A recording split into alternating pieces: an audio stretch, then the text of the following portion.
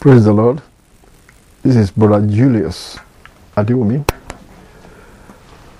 Today I'm going through the book of Colossians, the epistle of Apostle Paul to Colossians.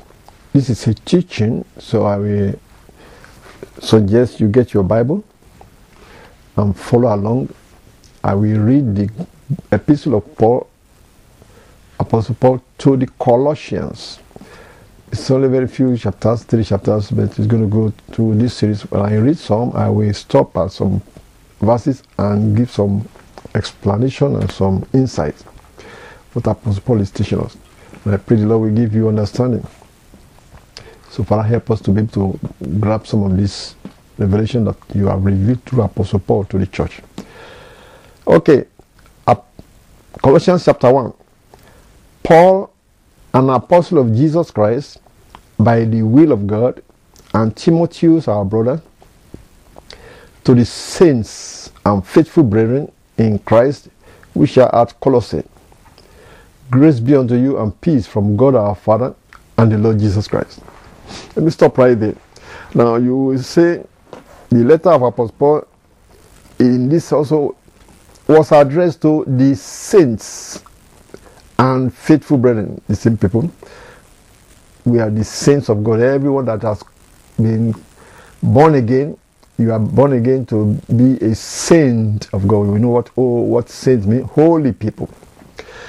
And he even give us another qualification. He said they are faithful brethren. So that is what we should be, believers.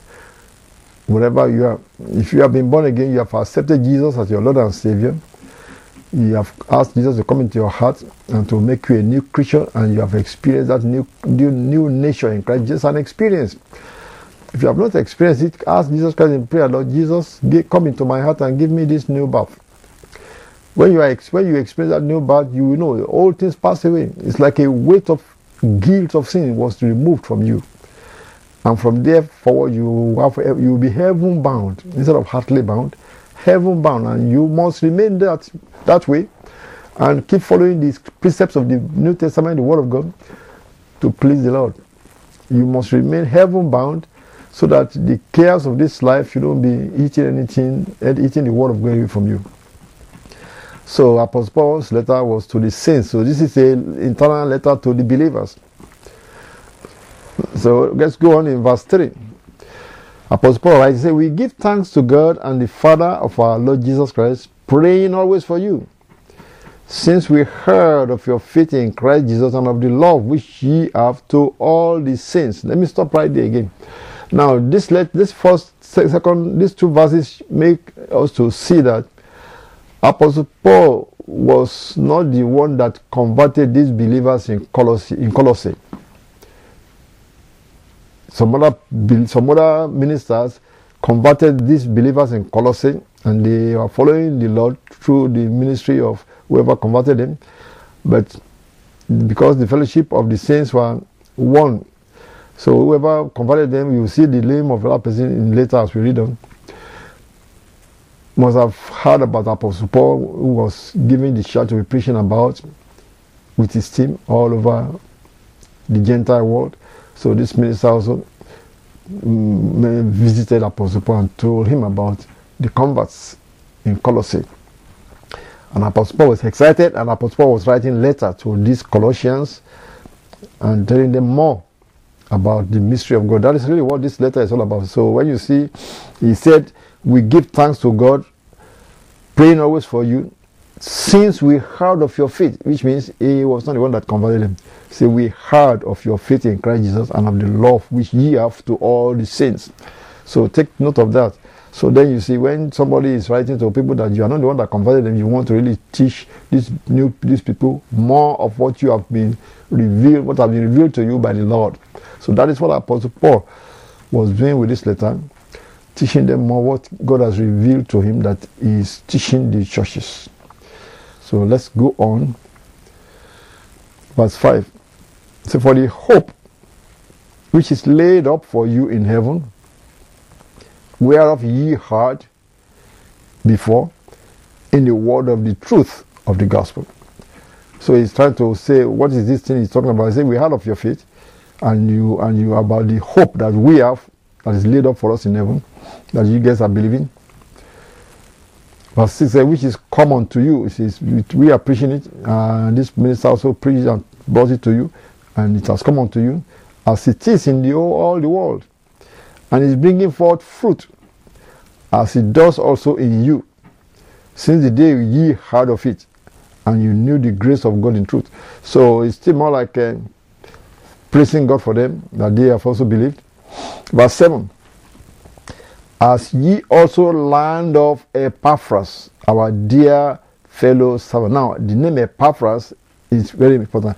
That is the brother, the minister that converted these Colossians. We do not know who converted Epaphras, because they believe after the apostles and the disciples were scattered from Jerusalem, they were going everywhere preaching the gospel. You can read that in the book of Acts of the Apostles. They were going everywhere preaching the gospel, even before Apostle Paul was sent to the Gentiles sometime later. So when they were going everywhere preaching the gospel, people were believing and telling others. So Epaphras must have heard the gospel through those believers that scattered everywhere preaching the gospel.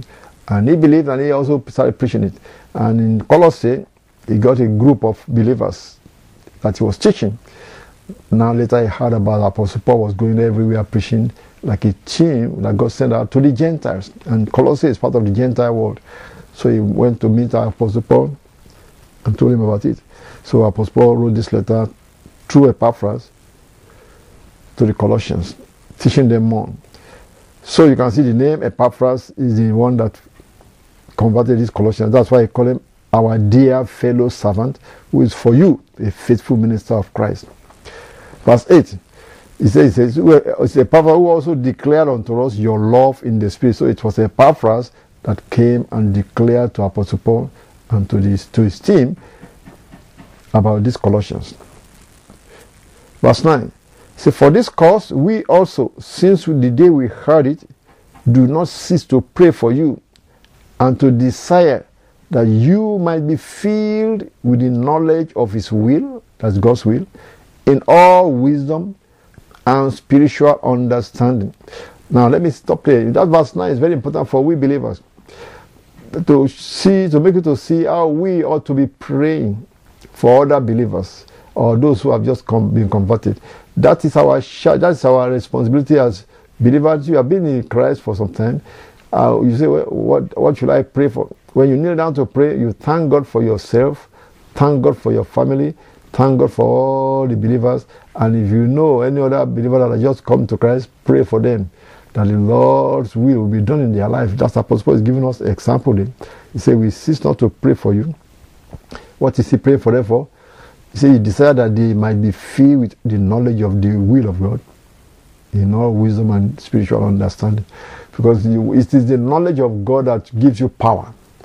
The knowledge of the will of God is what gives us Christians power. Because Jesus Christ said, you will know the truth, and the truth shall make you free. So the truth is the will of God for mankind. And the truth is the power of God that he has given to we believers. Knowing this will give you confidence and boldness to act in the name of the Lord Jesus Christ. So that's what he's saying, that he's praying for them to know the will of God, and so that they can also grow spiritually. Verse 10. And he said, this is continually of this prayer, Apostle Paul, for these Colossians, which is also for you and me. So we can also take these prayer points for ourselves and pray for ourselves with these words. That you personalize this to yourself and say, God, I'm praying that I may know your will in all wisdom and spiritual understanding. And he went from verse 10, it's not over yet. Say, that you might walk worthy of the Lord, unto all pleasing, being fruitful in every good work, and increasing in the knowledge of God. That's the continuation of the prayer. So what was he praying for? He prayed for we believers. I'm saying the Colossians, but now you are saying he's praying for you also. You can also pray this prayer for yourself. Personalize it and say, Lord, I'm praying for myself, that you will give me you fill me with the knowledge of your will in all wisdom and spiritual understanding. And you pray that you might walk worthy of the Lord, unto all pleasing means to please God in all things. and to be fruitful in every good work. You are praying that you should be fruitful in every good work. You are praying for yourself. You can pray this for yourself. You can pray this for the members of your church. You can pray this continually for any other person that is already in Christ Jesus, that have been born again, and just pray that God will come to increase us to be fruitful and to increase in the knowledge of God. And it's not over here. Verse 11 is still part of the prayer. So these prayers, you can personalize it for yourself, just like you can use it to pray for your brethren in Christ or for new believers in Christ. That is what you should be doing as part of the responsibility of believers, praying one for another, praying for believers, praying for the work of God to prosper. That is the work of God. The work of God is to bring people to be saints and then to perfect the saints. You see that in the book of Ephesians chapter 4, verse 11, when we talk about Ephesians. That is, the plan of God is to put these ministries in the body of Christ: apostles, evangelists, apostles, prophets, evangelists, pastors, and teachers, for one purpose: for perfecting the saints. It's like Apostle Paul said to the saints in Colossians. You are a saint when you give your life to Christ and you are born again. You are now a saint, meaning holy people. All your former sins are forgotten, washed by the blood of Jesus Christ. You have to believe that and then walk according to the precept of the Word of God, and thanking God for your new life, and then doing all this prayer for yourself, that you should be filled with the knowledge of God's will in all wisdom and spiritual understanding, and that you should be able to walk worthy of the Lord, unto all pleasing God in all things, and that you should be fruitful in every good work, and that you should increase in the knowledge of God. You pray that prayer for yourself daily, and you will see that God will begin to touch you, and you begin to know more, and you begin to be bold to command the devils in the name of the Lord Jesus Christ, because your prayer will be answered. That's why I say pray.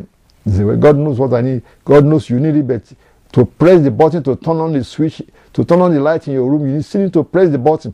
The electricity is there, the bulb is there, everything is wired, but you have to press the button to turn on the light. So the same way is this prayer. Prayer is necessary. God commanded us to pray, because everything has been set up by God, but He expects we believers to initiate what we want.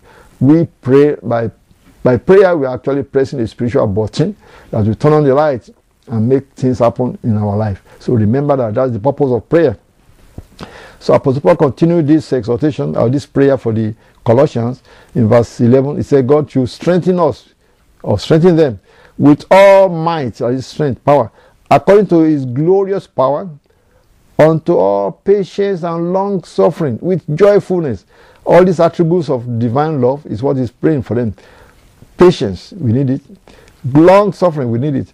Joyfulness, we need it. Say that's what you will pray for yourself daily, and pray for believers also daily. You say, well, if you don't need it, you pray for other believers, but you need it also. So you pray for yourself, you pray for other believers. This is what Apostle Paul is teaching us: how to pray, what to pray for. You can see examples like that. You say, well, I prayed for it throughout last week. You pray every day for yourself, because you have not gotten everything yet, so it's not over yet. You have to keep praying for it. Maybe you say, I now got the joyfulness. Yeah, but check the other one. What about patience? Keep praying for it, that God should give you that patience that you need. What about long suffering? Keep praying for it, that you should have long suffering, so that you become a holy person indeed. Verse 12 again, continue. It says, giving thanks unto the Father, which has made us meet to be partakers of the inheritance of the saints in light. So he says he's giving thanks to the Father, who has made us to be meet, means he's made us to be acceptable, to be capable, to be partakers of this inheritance, or to be qualified. He's made us meet, means He qualified us that yes, you are qualified to be partaker of this inheritance of the saints in light. So we are inheriting something, and what we are inheriting is the life of God, the lifestyle of God, the holiness of God. That is power. Because when you inherited holiness of God, holy people have authority in the spiritual world. And that's what we are inheriting. It's our inheritance for being saints of God. And that's what God is calling us onto. He has given this planet to us, human beings. But only holy people will be given the planet forever. And when you turn you to holiness, which is what Christ is giving to us by a new birth, then you have authority with God In the spiritual world, you can command and it will be happening. So that is our inheritance. And that is what he's telling us in verse 12. That he's giving thanks to the Father who has made us to be qualified to be partakers of this inheritance of the saints in light. Verse 13.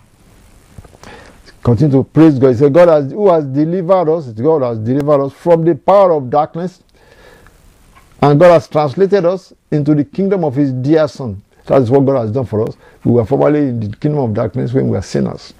But Christ coming to give us a new birth, took away the sinful nature, and translated us spiritually into his kingdom. Spiritually into his kingdom. So that we are now a saint of God. You and I, when you are born again, and you begin to follow these precepts of the Bible, of the new covenant, you are now a saint of the Most High God. And God has translated you from power of darkness into the kingdom of Christ. Verse 14. He's continuing to tell them more mystery about what Christ has done for us. In verse 14 he said, in whom, that is, in Christ we have redemption through his blood, even the forgiveness of sins. So take note of that about verse 14. He's telling us what Christ has done for us. He said Christ has given us redemption. We are redeemed from the power of darkness. We are redeemed from the law of sin and death. We are redeemed from the curse of the law, the punishment that was put upon human beings through this sin. We are redeemed from the curse of the law, the curse of sin. And that's why he says, in whom we have this redemption through his blood, the blood of Jesus Christ. Even the forgiveness of sins, our sins, former sins were forgiven. The sin of Adam that we all inherited has been forgiven us when we accepted Jesus Christ. We are new creatures in Christ Jesus.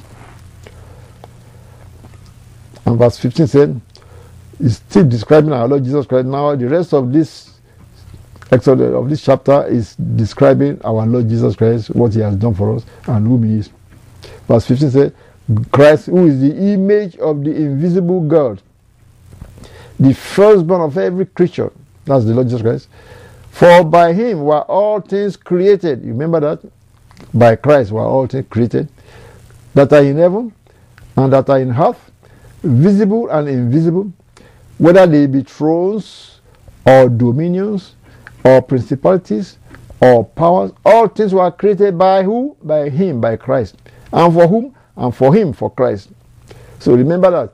So I remember somebody was saying, well, maybe God created Jesus and then Jesus Christ created us. Well, that's how somebody wanted to interpret it, trying to separate the Father from Jesus Christ the Son. But you see, it is the same Spirit. The same Spirit that became human, put on human flesh and came upon among us. That's why he has no Father on earth. He came and put on human flesh and walked among us. That's why they call it Emmanuel, God with us.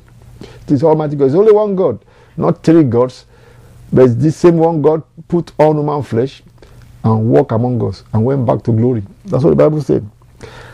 So they say, well, he said God, he said by him were all things created.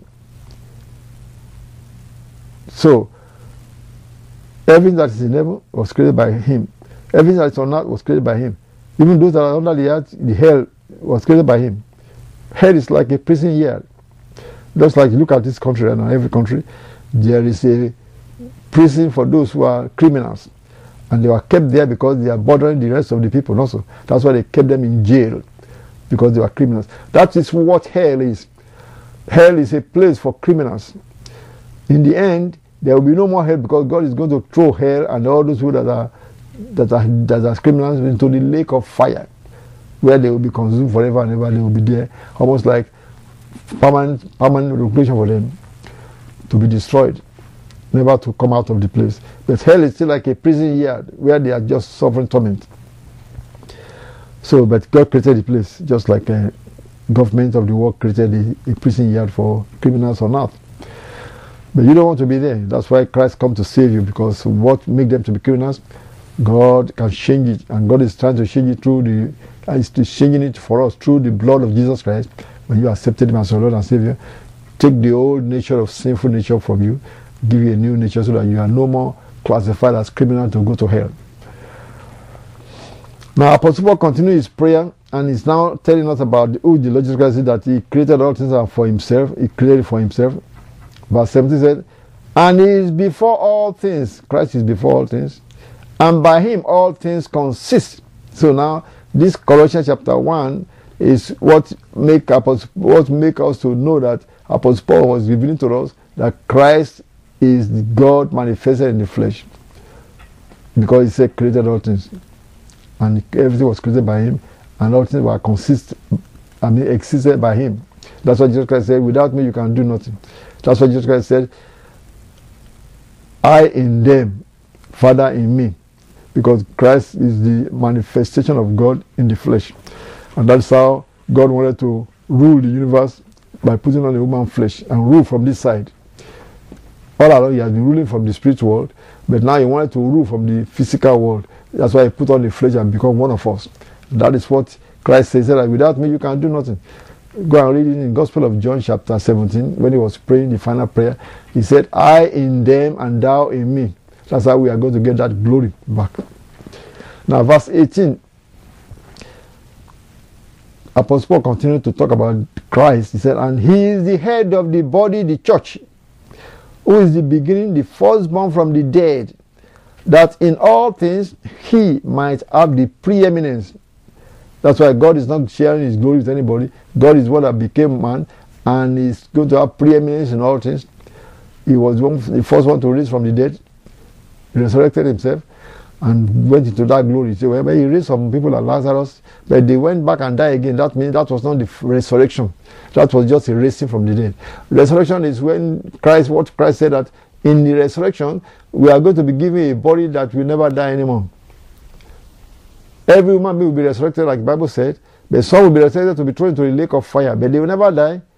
In that body they will get, but they will be in the lake of fire burning forever. That's what the Bible said. Go and read that in the book of Revelation chapter 20, that all the dead in Christ will be resurrected first, and they are going to live forever with Christ. But in the end, after 1,000 year reign of Christ, all the dead, wherever they are on this earth, will be resurrected to stand before God before the great white throne judgment. It's summarized in the book of Revelation chapter 20. Read the whole chapter, you see this timetable there. But when they are judged, the Bible said the books were open, and all the books are open, but only those who have their names in the book of life of the Lamb will be saved out of that place. But if their names were not in the book of life, they were thrown into the lake of fire. Hell, he said, will be thrown into the lake of fire. Hell is like a prison yard. Will be thrown into the lake of fire, almost like taking a city that has foundation and just throw the whole city into fire and throw them away. But it's not a city, it's a spiritual location that will be thrown into the lake of fire. That's what the Bible says. It says hell will be thrown, and death and hell will be thrown into the lake of fire. So death is also a location where prison souls are kept that have been locked up in the jail. So that is what the Apostle Paul is revealing here also. And he said, God is going to have the preeminence in all things. That's why he came in form of human being and was the first one from the dead. First begotten, firstborn from the dead. Verse 18. Now verse 19. For it pleased the Father that in him should all fullness dwell. That is, in Christ Jesus, God became man. It is in him that all fullness dwell. Now verse 20. Still continue to talk about Christ. He's revealing whom Christ is to these Colossians, and that's what we are pointing out to all of us also. He's revealing to us whom Christ really is, that God manifested in the flesh, whom Christ is. And this is what Christ is. He is going to have the preeminence in all things. And verse 20 says that, and having made peace through the blood of his cross, by him to reconcile all things unto himself. God is reconciling all things unto himself. By him, I say, whether they be things in earth or things in heaven. Verse 21 says, and you that were sometime alienated and enemies in your mind by wicked works, yet now are still reconciled. So that is the purpose of Christ coming, to reconcile man to himself, to God. Verse 22 said, he has reconciled us in the body of his flesh through death, to present you holy and unblameable and unreprovable in his sight. So it is God that is working this work in us. After he makes us to be saved, he is going to work in us to keep us saved, to keep us living for him. So, but it is still you and I must cooperate with God. You have your own part to play, but God is doing the major part to change us, to keep us And that's why I put all these ministries in the body of Christ, teaching, exhorting, prophesying, to continue to build us up until we be perfected. So it is the work of God, but God does not work alone. He works in cooperation with you. That's why He didn't just force it upon mankind. He said, come unto me. So when you come, then He begins to do this work in you with your cooperation. So you and I must cooperate with the Holy Spirit that is working this work in us by obeying the Word of God, by yielding our mind to the Word of God. That's what the Bible expects. That's why we say, continue to follow the precepts of the Word of God as it is taught us in the New Testament. All these letters of Apostle Paul is to teach us what God requires from us and how God wants us to walk. And as we walk that walk, it will become perfect, permanent, and we will be perfected in it by the Holy Spirit that is doing the work in our flesh, in our soul, where all the debris have been popped all along. God is working this work to pull all those debris out of our soul. What are these debris? All this ungodliness, evil imaginations, evil thoughts that the devil has been pumping upon mankind to make them to be polluted. But Christ is removing it from our soul. Our spirits have been born again, but our soul needs to be renovated, cleansed, purged. That's why I say we renew our mind daily. And because the devil is still in the world, it's continually bombarding new believers with evil thoughts to try to make them accept those evil thoughts, and you could possess them if they continue to accept his thoughts and ideas. But you have to resist those thoughts. That's why the Bible says, whatever things are true, what should we think about? Whatever things are true, whatever things are honest, whatever things are pure, whatever things are just, whatever things are lovely, whatever things are of good report. That's what we should be thinking about. Don't think about every other thing that the devil is throwing to the mind. So as we cooperate with the Lord in all those things that the Bible teaches us to do, then the Holy Ghost can work this work in our soul and in our body to make us perfect until Christ comes. Now let's see, continue this in verse 21, verse 23. Apostle Paul says, if you continue, says God is working this work in us. In verse 20 says, if you continue in the faith, so you have to continue in the faith, grounded and settled, and be not moved away from the hope of the gospel. Remember that's why I say we have our part to play. God is the one that's doing this work in us. Like Apostle Paul said in another place, it is God that worketh in us, both to will and to do of his good pleasure. But we have our part to play is to cooperate with the Holy Spirit, to yield to him. Yield our mind to the Holy Ghost. Yield to the Word of God. That's what it means when you yield your mind. Yield your mind to the Holy Ghost. Take, for example, somebody read in the Bible and said, husband, love your wife, but you are so angry, you say, no, I can't love this woman again. That means you are not yielding to the Word of God.